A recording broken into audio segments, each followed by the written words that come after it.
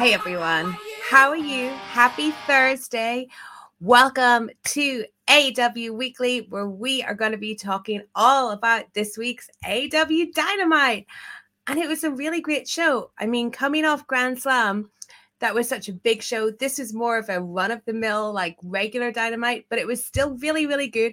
And we got a huge title change. So I can't wait to talk about that. Though I know that one person in the chat, Miro J, is not happy at all. Sorry, Miro J. Sorry. But you know what? All good things have to come to an end at some point. And Miro's title reign was amazing. And the time, I think, was just right to end it. But I am sad for you, Miro J. I am sad for you. But we'll get into that. Redmond Survivor, is your hair blonder than usual? It is blonder than usual because I touched it up this afternoon, and anyone that's ever bleached their hair before, and I'm guessing probably no one in the chat has, because it's mostly guys, it goes whiter the first day. So I've got that first day full white hair going on. But I'm in my CM Punk t-shirt. Can you see it?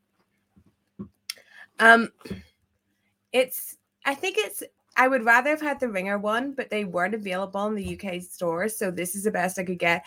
I quite like it. I feel like I should have saved it for a bigger occasion to make its debut, but I just put it on tonight. What are you going to do? Let's see who of my lovely friends I have here in the chat. I have John Jeffries, who's talking about the Radiance. We're going to get into that. Hello to Darren. Hello to McCasps. I see you. And Miro J, of course, Redmond Survivor, Wasabi King. Yes. Well, it's been a great week. It's been a pretty busy week for me. I was just on earlier tonight, Wrestling Daily with Alex, of course. Wrestling Daily is now about 20 to 30 minute show. So, we don't get to cover as much as we used to when it comes to AW, but you guys know that you can head over here like later in the night and we'll fully talk about AW because we ain't got no time limit over on Stephanie Chase Wrestling. But if you're watching on YouTube, don't forget to subscribe. I've had quite a great bump in subscribers this past week, probably thanks to Chris Jericho. So the interview that I just uploaded with him last week. And if you haven't checked that out, make sure you do. So hello to anyone that's watching for the first time. I really appreciate it. And if you want to support this channel, the best way to do so is to become a member, where you can use some custom emotes, which I put in the chat there. There's like a hot take one which is a fan. There's one of me. There's one that says rock and roll because we're rock and roll over here. And there's just an AEW one because we love AEW over in this channel. So that's a great way to help out. And if you have anything you're desperate to say tonight, you can also help out by sending a super chat. And don't forget that AW Weekly is also now available in podcast form. Go to your podcast provider, search AW Weekly with Stephanie Chase. You will find it there. Overcast, Stitcher, Apple, whatever. Follow me on Twitter at Stephanie M. Chase and follow me on Instagram at Stephanie M. Chase. That is enough of the plugs. Oh, I'm so jealous of Labor Days who got the I Was There version. Cool shot. Cool shirt. I'm very jealous. Redmond Survivor's talking about Roads to the Top. I've seen Roads to the Top. If you want me to talk about Roads to the Top after we run through Dynamite, let me know in the chat because I have had no one but my mom who hasn't seen it to talk about Roads to the Top too. So I'm up for talking about that. McCasps, Steph, you need to talk to TK about a tour of the UK. Europe needs to be AW's continent, not that promotion to the north. I know WWE reportedly are going to run Principality Stadium in Cardiff for maybe SummerSlam to have a big UK show. I mean, I would love Tony Khan to get over here and do his Craven Cottage show before WWE give us a stadium show. I really would. I've never been to Principality Stadium in Cardiff. All I know about it is it's where the Manic Street Preachers had their gig on Millennium Eve 1999. It's one of my favorite live concerts ever performed. I had that on DVD and absolutely wore it out. So yeah, that's all I know about Cardiff. WWE apparently going to Cardiff. I would love Tony to beat them there. Hello to Ilovi. I really hope I said that right. If I didn't say that right, please let me know. First time viewer, hello. I hope you enjoy the show. Let me know everything you thought about Dynamite. Let's first talk about these ratings. Dynamite, 1.152 million viewers on TNT. That was down 9.95% from last week's Grand Slam, the lowest viewership since September 1st. It did top the cable charts with a 0.45 rating in the 18 to 49 demo, down 6.3% from last week. I think that it's a pretty good rating. It's not the best rating, obviously. They are down, but for a Dynamite that was just promoted with a TNT title match and Adam Cole versus Jungle Boy, it's a good rating. And what we are more looking at is like steadily high ratings, which AEW are getting. They're passing that 1 million mark. As Redmond Survivor says, 6th week in a row, number 1 on cable. They're doing really, really well. So I'm happy with the rating. Of course, I want them to one day reach like astronomical rating heights and completely, beat WWE, Raw, and all that kind of stuff. But we will get there one day. We will, because the momentum behind AEW right now is really, really high, and the only way is up. As McCaff said, it's consistently over 1 million, and I don't think there's much more you can ask for. We're coming up to on October 2nd. It's going to be the 2-year anniversary of Dynamite. Can you believe that Dynamite's only been going for 2 years? What I might do, if you guys will be interested, is make a little video where I just quickly tell you my top 5 Dynamite moments from the past 2 years.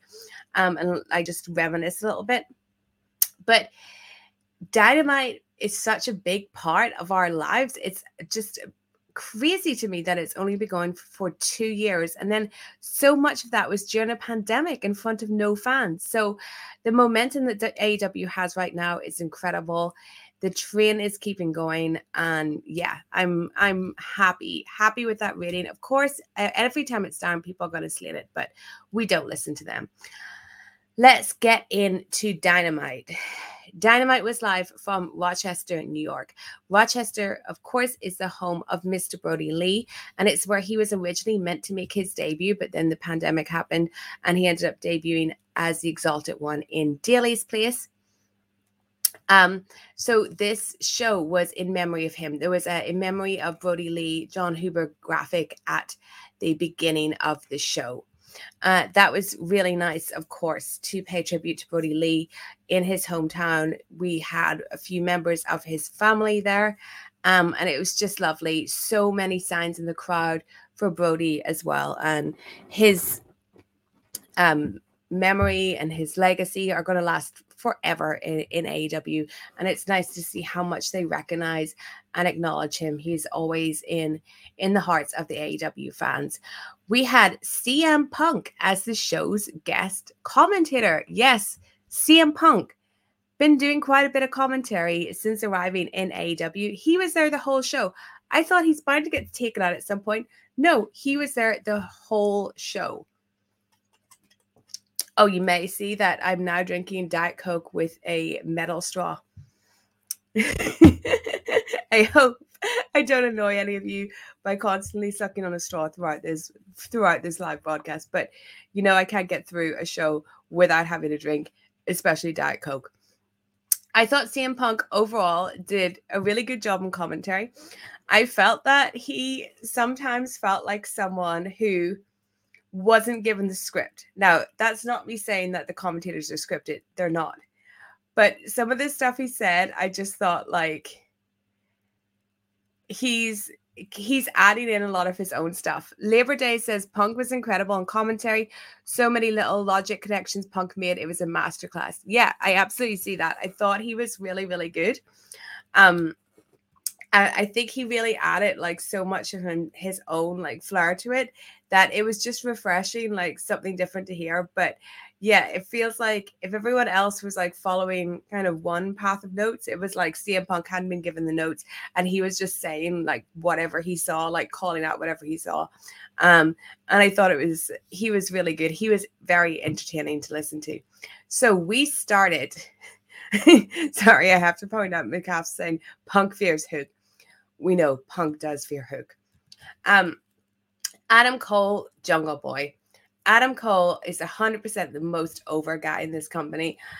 He gets the best reception when he comes out. It is so incredible to think that this guy was wrestling in NXT just a couple months ago, and he somehow escaped NXT and WWE without like losing any star power or any of his aura. I think he was definitely the guy that was treated best in NXT from his kind of class of the usual people. And it really, really shows. So this started off with them wrestling early, a lot of back and forth stuff. No one really took an advantage here, though Jungle Boy ended up getting the first big move with a shoulder tackle to take down Adam Cole. Then later on, we saw Cole hit a super kick, sending Jungle Boy to the floor. And then he seemed like he was looking for a Panama Sunrise to the floor, but then he went for a dive instead. But Jungle Boy, went for a dive instead. Cole cut him off with a drop kick. Jungle Boy hit a really good Hurricane Rana over the top rope, sending Cole to the floor. And then when Cole got back in, he hit another super kick on Jungle Boy and then Panama Sunrise, but only for a near fall.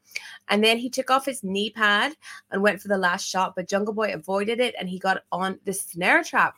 But he had to reapply his grip, and Cole used that to mule kick Jungle Boy low with the referee not looking. Then Cole hit the running knee for the win. This was a really, really good match. Adam Cole is not just totally over with the crowd, but he's really, really good in the ring as well. And he's the perfect person, I think, for Jungle Boy to be working with. Because Jungle Boy is great, but he still needs to improve. And Adam Cole's just like, he's been wrestling, I think, a lot longer than people think, because he did so much in the indies before NXT, and he's a really great guy to guide Jungle Boy, and he took him to a great match here. Darren says Adam Cole versus Jungle Boy, best match of the night. I loved it. Redmond Survivor says Cole and Jungle Boy had great chemistry. John says, I like the story they told with Jungle Boy being a bit naive and Cole willing to do whatever it takes to get the win. Yeah, I think that is a really good point on the character of Jungle Boy, because the character of Jungle Boy is like very pure, honest, like hardworking guy. And Adam Cole is, of course, the heel, and he will do whatever it takes to win. But Jungle Boy hasn't quite, like, he hasn't got that like killer instinct in him. And I do think that's something they're going to develop with Jungle Boy's character. Months ago, I had a theory that one day, and this is, it's going to be shocking when it happens, but I think this is going to happen. One day Jungle Boy is going to get a haircut, and that's going to turn on his kind of killer instinct side, and like that's what it's going to need to take to like make him progress from Jungle Boy to Jungle Man. I can see them doing that one day. It has to be a really good storyline. I don't mean something like silly, like a Matt Hardy hair versus hair match, but I think that it was, what feud was it that Jungle Boy was in? I can't remember I think it was during his Kenny Omega feud, when there was just so much talk about his hair. I remember even 1 week Jericho was on commentary talking about his hair, and I just think that this hair is one day going to play into the transformation of Jungle Boy to Jungle Man. Labor Day says, but that hair is beautiful. It is beautiful. And that's what's going to make it even sadder when he loses it. And we will never forget the day we were there when Jungle Boy got his hair cut. Let's move on to the next segment, sorry. The Elite came out, and then we went to a break. And it was Carl Anderson on the mic. We haven't seen Carl Anderson in about 2 weeks, I think. He talked up the Elite, saying To be elite, you need to be AW World Champion, the greatest tag team of all time, or Impact Champions. Cole said that he called a shot beating Jungle Boy by himself. He's undefeated. Brandon Cutler tried to say something, but he was cut off by Nick Jackson, who gave the mic to Nakazawa. There were CM Punk chants. CM Punk said he had a Lloyds of London insurance policy, so he would not be getting physical tonight. Then Omega talked about all the positive responses he got for his match with Bryan Danielson, but Bryan Danielson could not get the job done. Then Daniel Bryan's music played, and it seemed to have lyrics in it, which I hadn't noticed before. But yeah. He asked the fans if they wanted to see a rematch between him and Omega. Of course they do. Danielson said that Omega doesn't have balls. Ladies and gentlemen, I present to you Kenny No Balls Omega. Omega was very angry, of course. I'm sure he does have balls. Then Bryan challenged any member of the Elite for a match at Rampage. Omega said, how about now? Danielson seemed up for that, but he wasn't coming alone. We got Frankie, Jurassic Express, and Christian Cage all coming up for his backup, and then the Elite escaped. I like the Elite, like each talking. I would have given Adam Cole more mic time because I do think he's the strongest talker in the Elite. Like, I really do. I think he's a much better promo than Kenny because he can kind of keep it more of a serious heel. Brian's comments. I didn't like the no balls thing, I have to say. Look, it was too juvenile for me. Redmond said, Danielson's promo here was very WWE, but it got over with the crowd. I agree. It was very, very, very WWE. But the crowd did respond. So I can't have that big a problem with it. I just personally would not have said that Kenny had no balls. But I also, if I was Kenny Omega, wouldn't have called Daniel Bryan short because he did that earlier. Yeah. Labor Day says, it's crazy that Anderson used to be the mic guy for Bullet Club and he hardly cuts promos these days. Shane Stevens at Redmond Survivor over the WWE comment, Bryan Danielson knows how to talk at least 70,000 fans into a building. He does indeed. Labor Day says, I thought the segment was overstuffed. A lot happened with a lot of guys and no one really got to stand out except Bryan. Redmond Survivor, Jericho singing Dipshit the other week and the crowd ate it up and that was cheesy too. I would give the Jericho singing Dipshit thing more of a pass just because I think it's like, it's more adult than saying someone has no balls. Okay.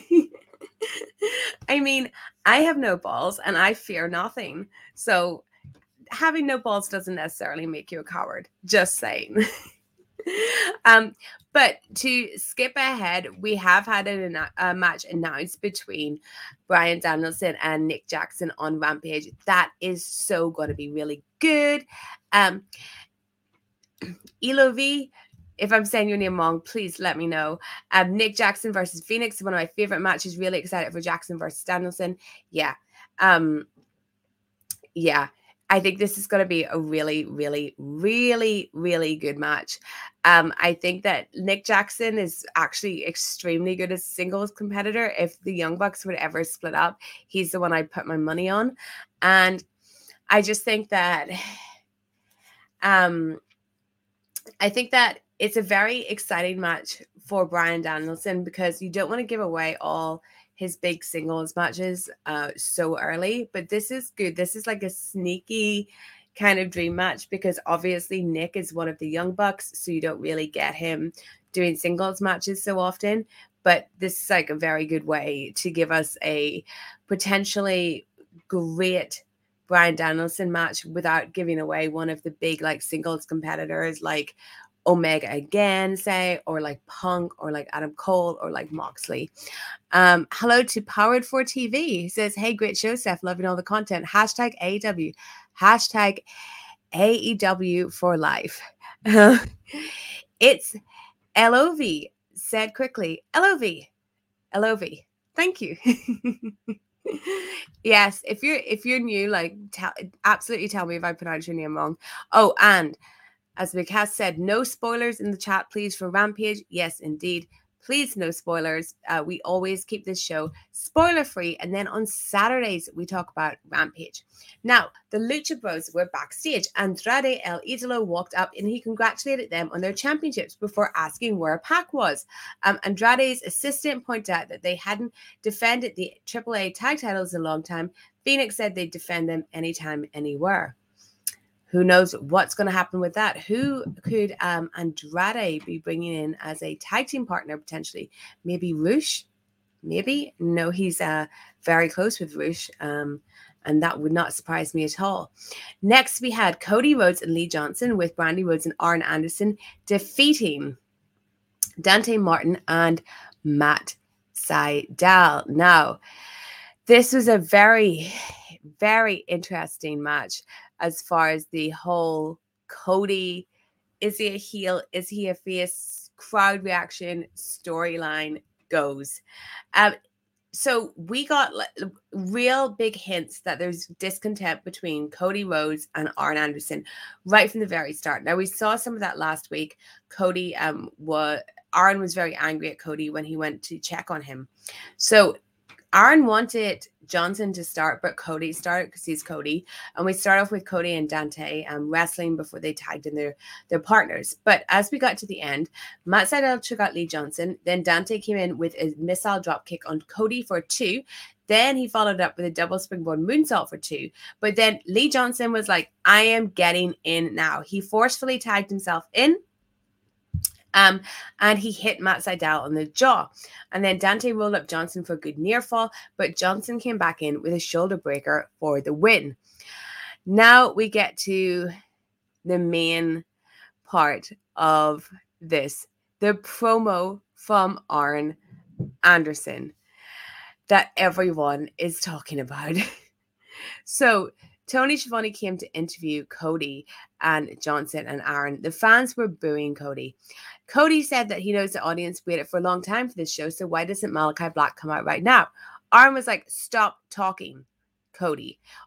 He said, on July 2nd, Malachi Black came into our lives and he has systematically destroyed all of them. He said that he used it to get to Cody. He asked, why did Cody take his boot off? What's that all about? We didn't talk about that. He told Cody he should have finished the fight against Black, not worried about him at ringside. He said that Black is an assassin and will do anything to destroy anyone he's in the ring with. Arn said he would step in and take the fight, but he's too damn old. Then he told a story about if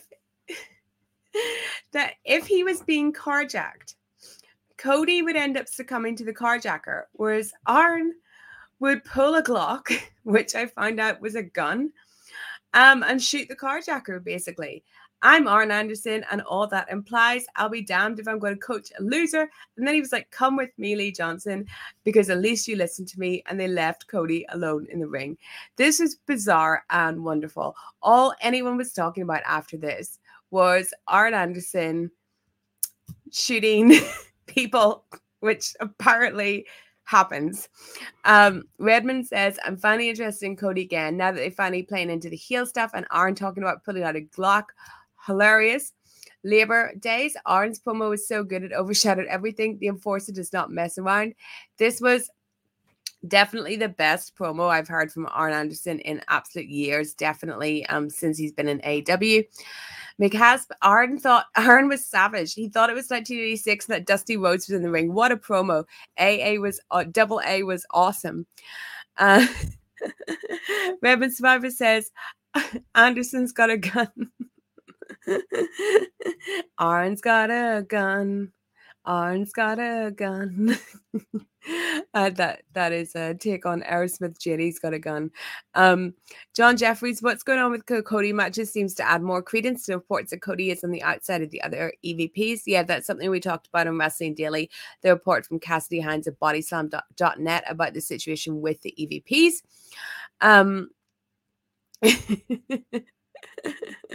Shane Stevens says, I prefer to think Arn met Glockenspiel. Look, I am the only person in the world that had never heard the term Glock before. I'm sorry. I don't know anything about guns. I obviously get that he meant a gun because of the hand gesture, but I had never, ever heard that. Double A stands for Armed Anderson, indeed. But Shane likes his wrestling wholesome. Me too.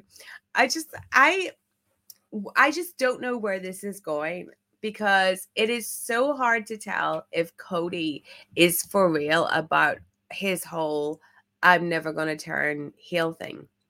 Now, if he's not for real about this, then this could be the start of a heel turn where, like, the next time we see him, he could be like very overly harsh to Arn and to Lee Johnson. Or this could be Cody's idea of getting people back on his side by having him be abandoned by his coach and his fellow, like someone that he's taken under his wing. So it's really hard to know like what Cody's actual thinking behind this angle is. But I think that Cody, he really does need to change something because the whole Codyverse thing isn't working. It's especially now that the fans aren't behind him. And I think Lee Johnson's just a good example of this because I feel like when they brought Lee Johnson in initially and he had that tag match with Cody on Dynamite, it looked like he was being positioned for really big things.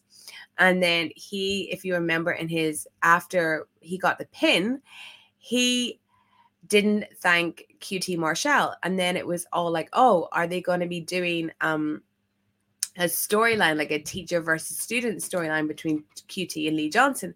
But then we ended up getting that like a storyline instead between Cody and QT. But then it ended up being Cody and Anthony Ogogo. And I think that this is all become like very convoluted, and some of the younger guys, like especially Lee Johnson, kind of got lost in the shuffle of everything that's going on with Cody because of their association with the Nightmare family. Like, you remember when Dustin was getting beaten up and Lee Johnson ran out and people were like, Lee Johnson, like, why?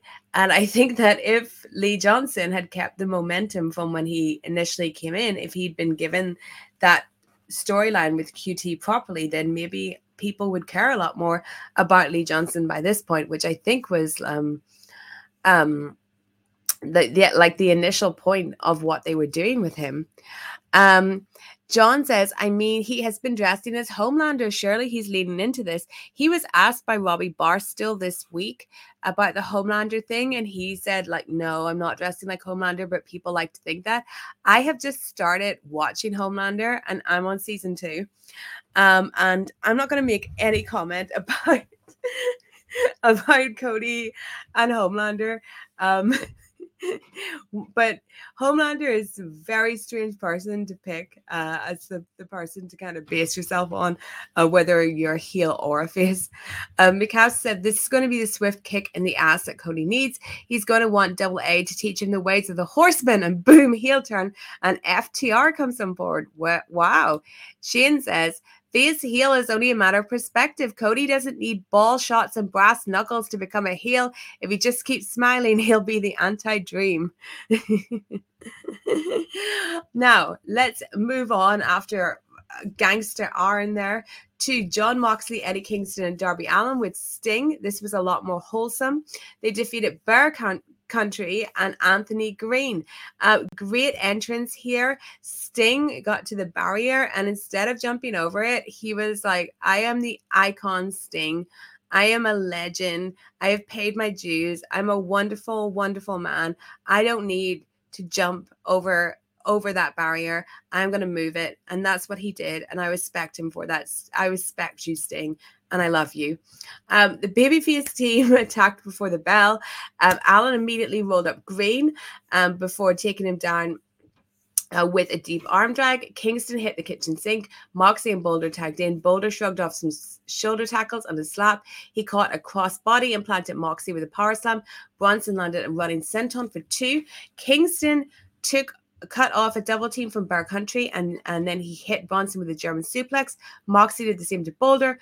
Green tagged himself in as Allin took out Bear Country with a coffin drop. Moxley and Kingston shrugged off a springboard crossbody from Green and hit the Violent Crown for the win. And then after the match, they were like, hey, Sting, why don't you just hit a Scorpion death drop on Anthony Green?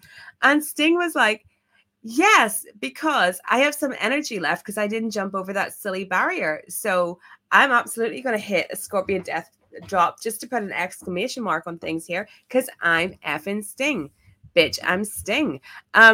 This was just really fun, like short match. I love anytime we have this combination where I see Eddie Kingston and Sting on my screen together. I absolutely adore it. So this was a lot of fun. Nice to see Anthony Green getting a shot here, even though he was totally destroyed. Redmond Survivor said Sting was like, F that barricade, of course. Hello to Rachel, who says, I'm watching Steph Chase live. I always miss live and watch you after. Powered 4 just shared and I jumped on it last. I'm normally working. Hello, Rachel. Nice to see you. Thank you so much for watching live. I hope you enjoyed the show and give us some thoughts on Dynamite. Labor Day's Green looked like The Rock, and I did a double take. McCass said, I like Bear Country, or as Ethan Page calls them, Baby Bear. Oh, that's really sweet. But yes, good match. Bit random for Sting to just do his move on someone after the match, but it's Sting. He could do no wrong. I was down. Then, of course, Matt Hardy was here with the whole Hardy family office. He said that a year and a half ago, he's supposed to make his debut in Rochester. That was deleted because Rochester is an awful town and doesn't deserve a legend like Hardy. They were interrupted by Orange Cassidy's music, and he and the Dark Order made their entrances. -1 post with the Dark Order on the apron. This was Orange Cassidy and Evil Uno, Stu Grayson, Alex Reynolds, John Silver, Alan Angels, 10, and Colt Cabana. And they defeated the Hardy family office, which is basically everyone in the roster that's not important. Matt Hardy, Mark Quinn, Zach Cassidy, Butcher, Blade, and Helico, Jack Evans, and Jorah Joel, which I probably said wrong. The Dark Order, total dissension from the start. They were like disagreeing. Angels unmasked himself. He argued with Uno, and that got them a double team for Butcher the Blade. And then Private Party hit an assisted Bulldog Flapjack for 2. Orange tagged in. He put his hands in his pockets and took down both members of Private Party with a drop kick. Then it just broke into absolute chaos. Reynolds got a hot tag after the break. Him and Uno tentatively worked together to take out a Helico, but then they just were like, no, we're not friends. Orange tagged in and hit a top rope splash for 2. Uno just walked out on his team. The match broke down again. And then we saw -1, Amanda Huber, Brody Lee's wife, Ty Conte and Anna Jay. They walked out to just talk some sense into these silly men, and told them to get back in the ring. -1 tossed papers in Uno's face. They ran back, and then everyone in the Dark Order landed dives, followed by 10 hitting a spear through the ropes to the floor. Silver brought out like a whole ridiculous sequence of offense, taking out everyone. Orange took out Matt Hardy with the orange punch. Silver and Reynolds hit their combo offense, and Uno and Grayson hit Vitality for the win. And then afterwards, we got a nice celebration with -1. This was really, really good. It was just a fun match. It was a great tribute to Brody. I really hope like this is the end of the Dark Order dissension storyline, because I love the Dark Order and I love them being friends so much. And if anyone was to bring them together, it should be Amanda and -1. It was a really great way to do it. I never wanted them to bring anyone else, out or add anyone else to the roster at this point. It was just great to see Brody's family like get that moment, be the ones to just reunite the Dark Order and put them on the same page as they should be. Let me see what you guys thought of this. Darren says, can they release the Matt Hardy office? There's just too much TV time given to the Hardy family office. We talk about this on this show every week, so even I'm giving too much time to the Hardy family office. Mick Hasp thinks that Private Party are about to split and join Leo Rush, and I'm all for it. Hardy family office about to crumble, and Matt Hardy's about to be broken. I like all of that until the broken bit. I don't want to see broken Matt Hardy again. I really, really, really don't. Labor Day says, I'm pretty uninterested in Hardy Family Office overall. Their segments are not good. I think Matt himself is floundering. Yes, I don't think their segments are good either. I think there's just too much of them on TV. Shane says, wholesome R.I.P. buddy. It was very wonderful, very, very wholesome. As mentioned there in a comment by McCass, we had a Lio Rush promo. He has some kind of weird money stock market gimmick. He is all elite. He did debut for AEW, and then he announced his retirement due to injury, but now it looks like he's back. He's officially all elite, and he's doing some weird money gimmick. He's doing some weird stocks. I don't know. He's watched the Big Short gimmick. Interesting. I mean, if it led to the end of the Hardy Family Office, I think I'd be happy. Hello to Mickey Styles 1. I like the members of the Hardy Family Office, but not all of them together. They are all over the place. Yes, I like the members, especially Private Party, but I just don't like them being trapped in this gimmick. But yeah, the Lio Rush thing was just weird. I mean, it's great to see him back. He's an amazing addition to the roster. So when I say this was weird, I'm not commenting on him as a wrestler. It's great. It's just the gimmick is really, really odd at first. Like, if you were to just have tuned in, maybe you're a new viewer, you had no idea this guy was a wrestler, you would have thought that was a weird advert that had just come on your TV. The guy said Gordon Gecko. John said, is it an actual rich gimmick or a scam thing? It could be a scam. Redmond Survivor says, give me Lio Rush versus Dante Martin. That would be excellent. Imagine him with Private Party as his enforcers, says Abhinav. That would be very, very good. Yeah. So we'll see. We'll see what he does in his next appearance. We'll see what he does in the ring. But strange promo video. They spent some coin on it, I can say that, but not really sure what this gimmick is. Not really sure if we need more financial gimmicks in wrestling. I mean, if you're that rich, you don't have to wrestle, I guess. So next we had FTR and Tully cutting a promo. Dax said they are revitalized, rejuvenated, and refocused. That's bad news for the rest of the division. Top guys out. Then we had Dan Lambert in the ring. Hello to Dan Lambert. And he was with the Men of the Year. He said he was here to pay Chris Jericho a compliment. He said Jericho took this terrible company, joined it, and somehow it's still standing. When Jericho decided to confront America's Top Team, that was the end of his career. They've chopped off the head of the AEW snake and made it more difficult for Tony Khan to peddle his snake oil. Then Scorpio Sky mentioned that he was one of the first champions in AEW. He was indeed. He won the Face of the Revolution ladder match, and that still wasn't good enough. But Dan Lambert was paying him attention, and he sees what the fans ignore, that Sky is a main eventer. Paige has 2 black belts and has never been pinned or submitted. They are done being overlooked. America's Top Team and Men of the Year are our top team. I thought this was a very, very good promo here from Ethan Page and Scorpio Sky. Dan Lambert is great. We know Dan Lambert can talk. It would have been interesting if they put Lambert with someone that can't talk, because Sky and Page can, like especially Page, but this was Sky's probably his best promo, and it was nice that they got some mic time. There was no Chris Jericho in the show. Obviously, he's selling what happened to him, that running knee from Jorge Masvidal. So we're going to see where this goes, but I'm going to come back to Sky and Page and the Men of the Year like later on in my rundown. Redmond Survivor says, so glad Sky and Ethan got to talk this week, and Ethan shut down those what chants real quick. Yes, he did. Abhinav, Men of the Year finally feel important. Sky needs to do some work on his promos. Thank God Ethan Page shut down those stupid what chants. I know, people just please stop chanting what. It's terrible. I hate when people chant what. Redmond says Sky cut his best promo ever on Elevation this week. Damn it, AEW fans, stop with the what chant, says McCass. So glad Ethan shut it down.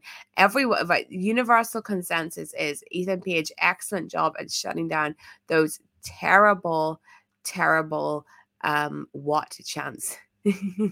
Oh, thank you to Easy Attack who sent in a super chat. Sup, Stephanie? Just saying what's up.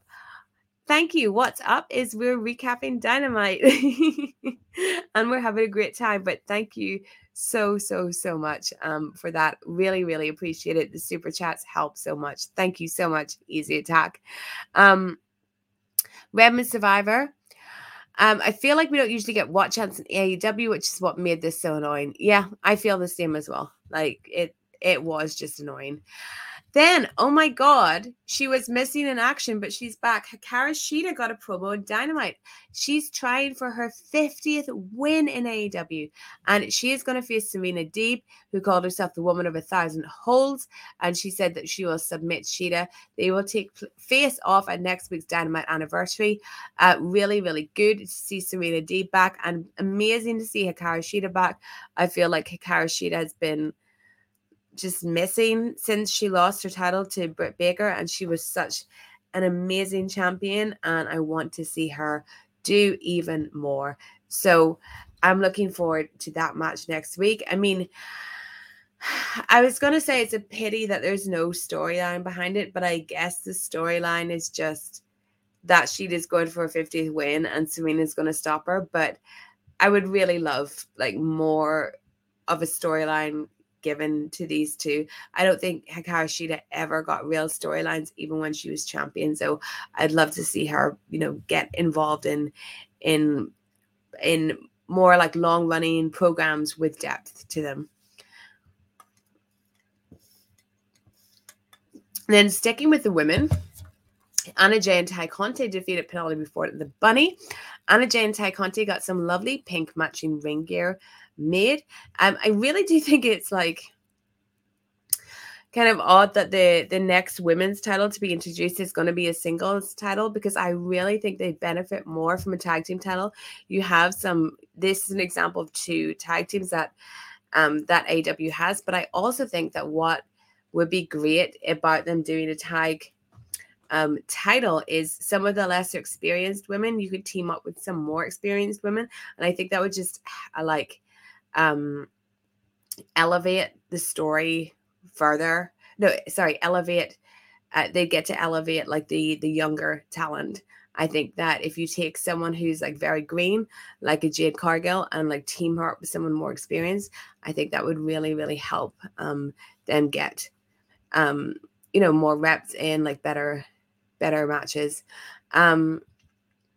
So Jay and Conte attacked before the bell. They suplexed their opponents on the floor. Conte hit judo throws and tagged in Jay. They had a combination offense, but Ford and the Bunny sent Ty to the floor. And then they isolated Anna in the ring. Upon her return, Ty got the hot tag and ran wild. She landed a springboard crossbody, hit an assisted suplex for 2. Ford used a backbend to avoid a clothesline from Jay and hit a stunner followed by a fireman's carry gutbuster for 2. Anna rolled out of the way of a moonsault attempt as Conte hit the tag KO on Bunny on the floor. Jay then hit the dangerous J kick followed by the Queenslayer sleeper for the win. Excellent to see Anna Jay get the win there with the Queenslayer. I thought this was pretty good. I thought that it was nice.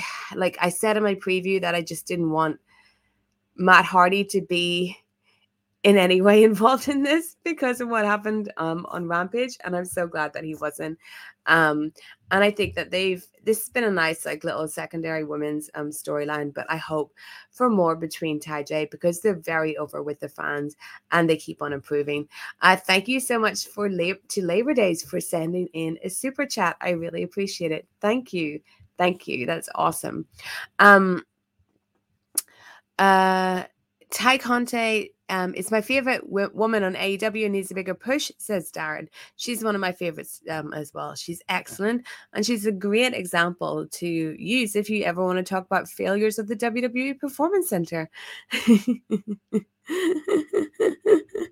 Now, we also had a Jade Cargill versus Thunder Rosa versus Nyla Rose in a no disqualification 3-way match was announced from Rampage this Friday. I'm very interested to see what that match is going to be like very interested to see how they work that. Thunder Rosa is excellent. She's one of the top 3, I'd say, best women's wrestlers in the world. And be really interesting to see how she works with particularly Jade Cargill. Abhinav says Jade Cargill should be the first winner of the TBS title. Honestly, I think the title is basically made for Jade Cargill. I think it's a good way of making her rack up wins without her having to face Britt Baker, because I don't think she's not ready to win the main title yet. So I think she'd be a good TBS champion. She can be like Miro and just destroy people every week. Next, we had MJF coming out with Wardlow. He wants to make the company successful as long as he's given what he deserved. He brought up AEW's 4 future star pillars. That's Jungle Boy, Sammy Guevara, Darby Allin, and the most important, MJF. He said that he'd beaten them all, but he skipped over Darby Allin because, of course, he hasn't.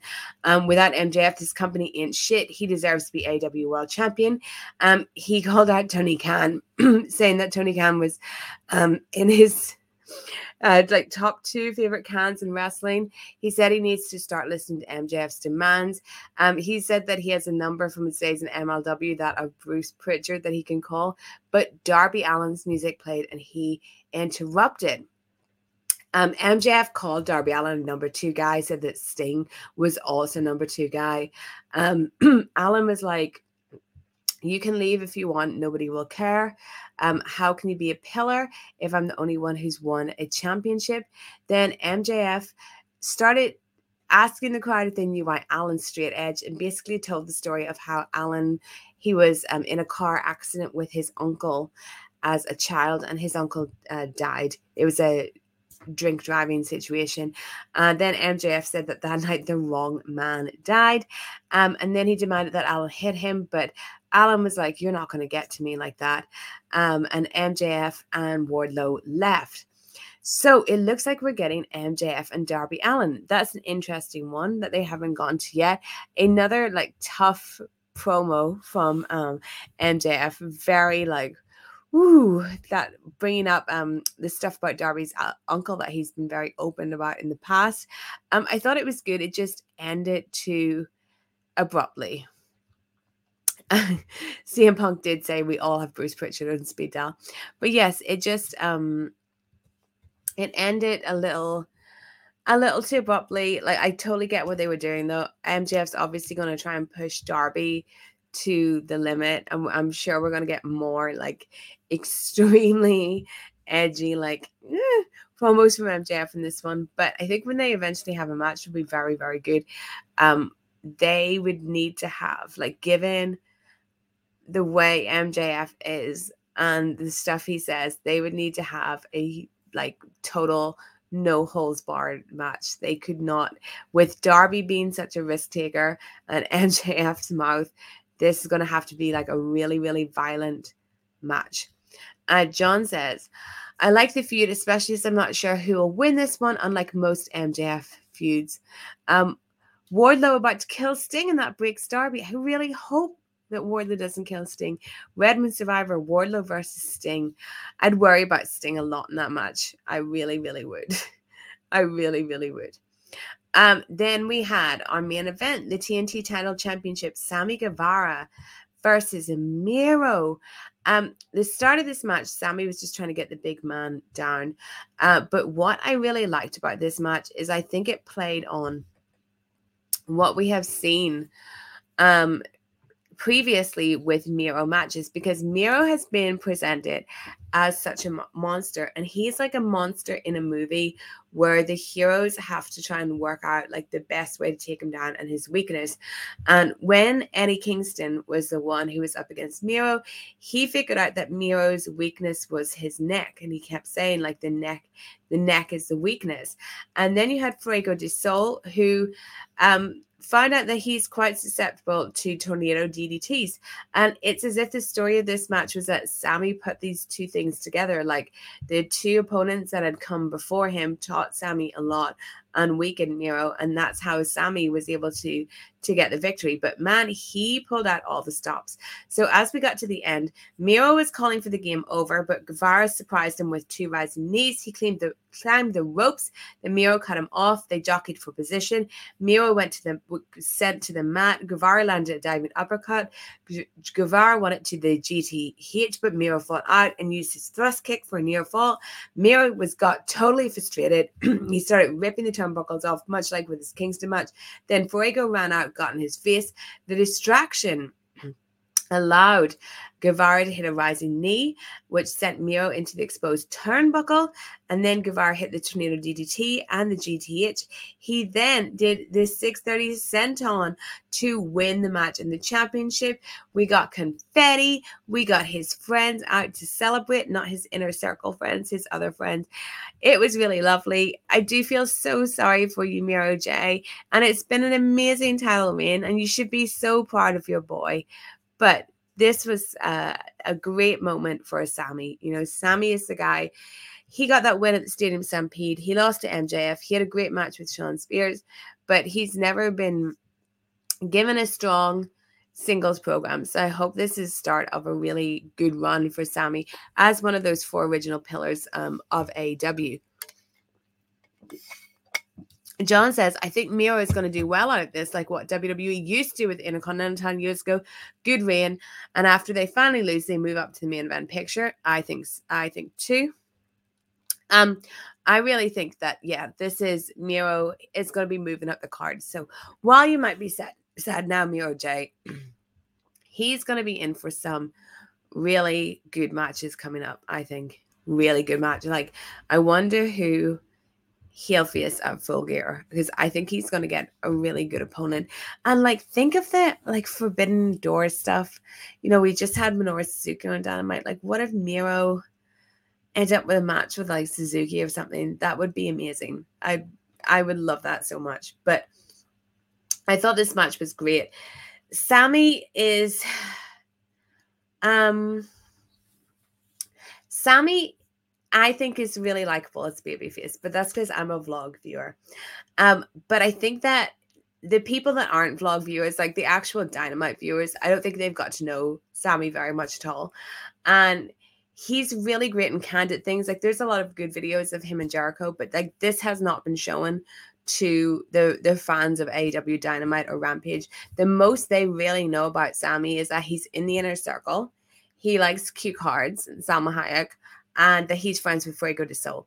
So I really, really, really want to see more of Sami's character, because I think he can get over as a babyface, like with his personality. In the ring, he's a fantastic babyface. Like, the moves he does are awesome. His athleticism, his risk taking, and the stories he tells in his matches. He told a great story in his match with Shawn Spears, with MJF as well. And this was, as I said, you know, with the breaking down of Miro, this was a great example of his storytelling. So he's got great instincts as a wrestler. I just want them to give him more TV time, give him more promo time, so that he can show everyone who he is, and we can all love him as much as Pam loves him. Honest Beyond Reasonable says, first time watching Steph's Chase, saw this post by Powered for a really good new sub from me. Thank you, Honest Beyond Reasonable. It's nice to have you here on the stream, and I hope you enjoy subscribing to my channel. If you love AEW, there's a lot of content here. Labor Day says, it's okay for Miro to have lost because he got over without the title he doesn't need anymore. Truthfully, Miro shined up too, because Sami going over such a monster puts a lot of shine on him. Yes. Wasabi King says, just look at Miro 6 months ago and all the comments about the bad gimmick. So many people wrote him off. Indeed. Because Sami Fogg is great. His hate for MJF's action figure is very real. There was a great bit on Sami's Fogg this week where he had Jorge Masvidal on it, and Griff Garrison got him for littering. It was very, very good. But so Dynamite ends, but during the break of Roads to the Top, we got more from Sammy Guevara. So during the break, he had his an interview, and he was all like sweaty and post match, and he said that he checked his phone, and Bobby Fish, remember Bobby Fish? Well, he has said that he wanted to walk through the forbidden door and challenge Sammy Guevara. So that is happening next week. We're getting Bobby Fish, former Undisputed Era member. Please keep him away from Adam Cole. Adam Cole does not need that against Sammy Guevara. I think that should be a pretty good match. And I'd love to see Sammy go back to the days of Cody just welcoming randomers, like open challenge style for the TNT title.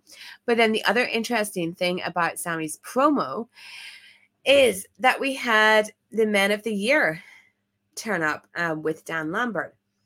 I thought this was really interesting because the Inner Circle are obviously, they are still together, but they are not doing everything together. And if you want to know more about that, you can listen to my interview with Chris Jericho, where I asked him about the status of the Inner Circle. And I've seen quite a few people report his comments this week.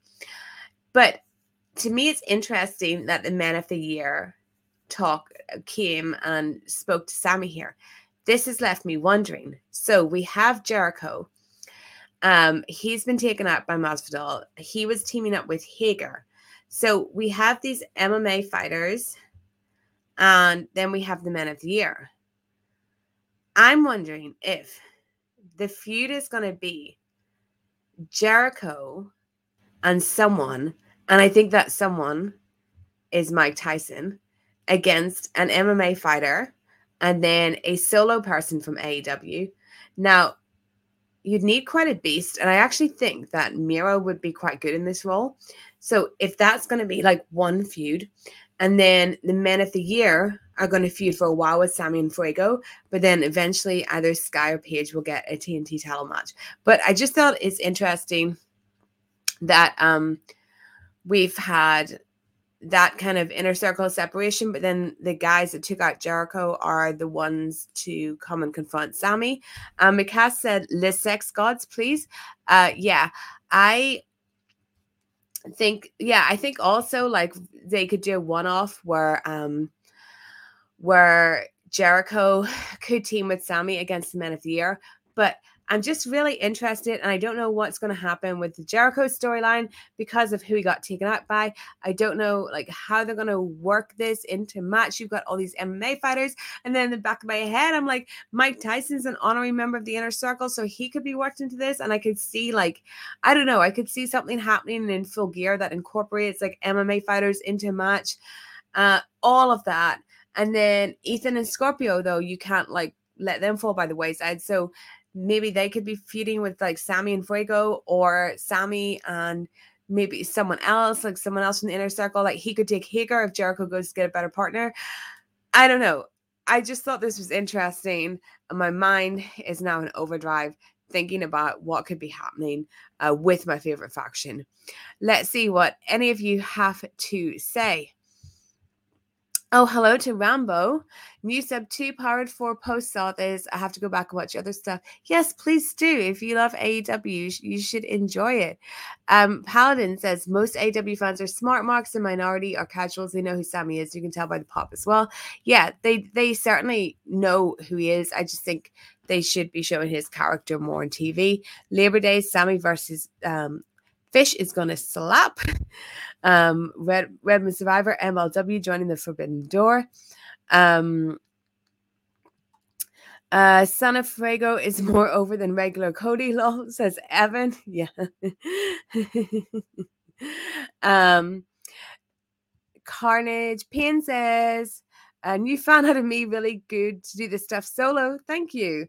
John Scott said she was decent, loving the booking ideas. Thank you. Thank you indeed.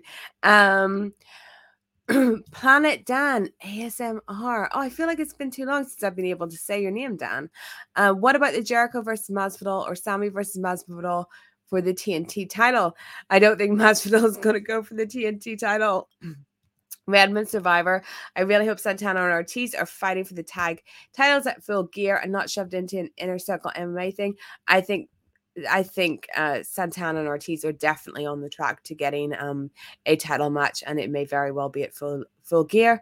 Mikaz said so many possibilities. That's what makes AEW so great. You don't know what's going to happen. Agree. John Jeffries, I can see Hager turning on Jericho and joining Men of the Year with his MMA history. That is not going to happen. Hager will be the loyal one for forever. I can't imagine Hager not being in the inner circle. Yeah. Yeah, I don't want Hager to leave. Now, next week we have, well, this Friday, sorry, on Rampage, Bryan Danielson versus Nick Jackson. No DQ 3-way, Jade Cargill, Thunder Rose, and Nyla Rose. Her versus her, Orange Cassidy versus Jack Evans. And then Dynamite anniversary show. We have the Elite, Kenny, Adam Cole, and the Young Bucks versus Bryan Danielson, Christian Cage, and Jurassic Express. Hikaru Shida versus Serena Deeb, and a casino ladder match. Now, briefly, for like 1 minute, talk about Road to the Top. I have seen the debut episode of Road to the Top. I really enjoyed it. I used to watch Total Divas, and I enjoyed the original, like the first couple of series of Total Divas and Total Bellas as well. What I would say about Road to the Top, definitely worth watching if you're an AEW fan, because they show a lot of behind the scenes stuff. And I just thought that was cool to see. Obviously, it's like scripted reality show, so take everything with a grain of salt, but it was nice to see like Tony and people backstage, and yeah, it was interesting that like Jade Cargill seems to be a character in it, and Red Velvet. There was this whole thing about Jade Cargill slapping Red Velvet too hard, and then the kind of tease of like tensions between them and stuff. I wasn't too keen on that being a storyline, just because I would rather see the women be supportive of each other. Like Brandy was trying to tell them, the women should all work together, and I totally agree with that. So I just didn't want to see that put in their the storyline. And I think with Jade, the way she was positioned, like she was at Brandy's baby shower, and then she did some wine testing for Brandy. I thought that Jade had a lot more to offer than kind of the spot she was given in this show. Darby Allin, you got to see talking like a normal, happy person. That was very interesting. Jericho came in at the beginning to give Cody Rhodes one of his books. I like that.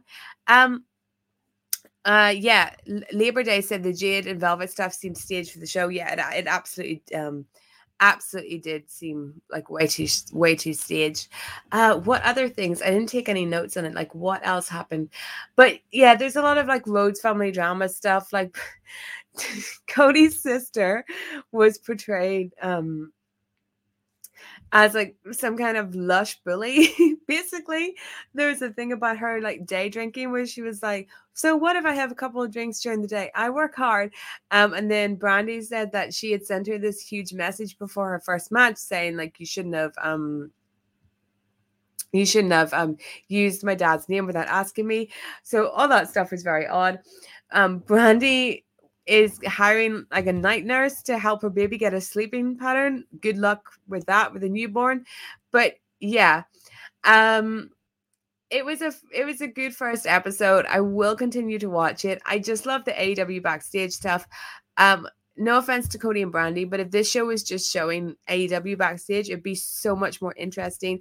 I'm not really interested in like their journey to parenthood or Brandy's journey to get back into the ring, which it looks like it's going to follow soon. I'm not really interested in that. I would just love to see a great little documentary about what it's like to work at AEW. That's aspirational TV for me. Aspirational TV for me is absolutely not like having a baby. So yeah, it was good though. It was good, and I recommend. Okay. We are at the end here. Let me see if there's any comments. Thank you, Macass, for this, saying that I'm awesome. Thank you indeed. Labor Day says TK is such a nice guy. That's cool. Tony seems like a lovely guy. Steve Monkman says, just sub, great show. Steph, do you think Jack Swagger is worth having? I just don't see him doing any more than he was doing in WWE. And yeah, I do think that Jake Hager definitely has something to give to the company. I've always enjoyed what he's done in AEW. What I like the most about Jake Hager is he has these little glimpses of brilliance. Like he's not the on it every week. He's not the best every day, but when he has his moments, they're kind of even more impactful because they just come so sporadically. I really love his relationship with Jericho. There's a lot of like the best Jake Hager moment in AW so far is Jared. I think it was the Bubbly Bunch video where he said like earmuffs to his kids. That was just super cute. And I think that I really loved his match in the cage with Wardlow as well. But I think that Jake Hager is a good talent. He's not main event talent. He's not big solo star talent. And I think the best role for him is just being paired up with Jericho, kind of being like Jericho's heavy. I think that works really, really well. And he's a great poet. And John says, yes, he does have good comic timing when given the chance. He's very good in Sammy's vlogs as well. Yeah, absolutely. Okay, everyone. Thank you so much. Thank you to all the new viewers, new subscribers. It's been lovely to see you. Don't forget, if you're watching and you haven't subscribed, hit subscribe. Join me on Saturday at 8 p.m. UK time for my Rampage review. That will also be live. You can send me in your takes, all of that. Thank you to everyone that sent super chats. Don't forget, you can become a channel member and then you get little custom emotes to use. Also, AW Weekly is a podcast. Download that from your podcast provider. Check out my interview with Chris Jericho on my channel. And yes, I will catch you on Saturday. Bye, everyone.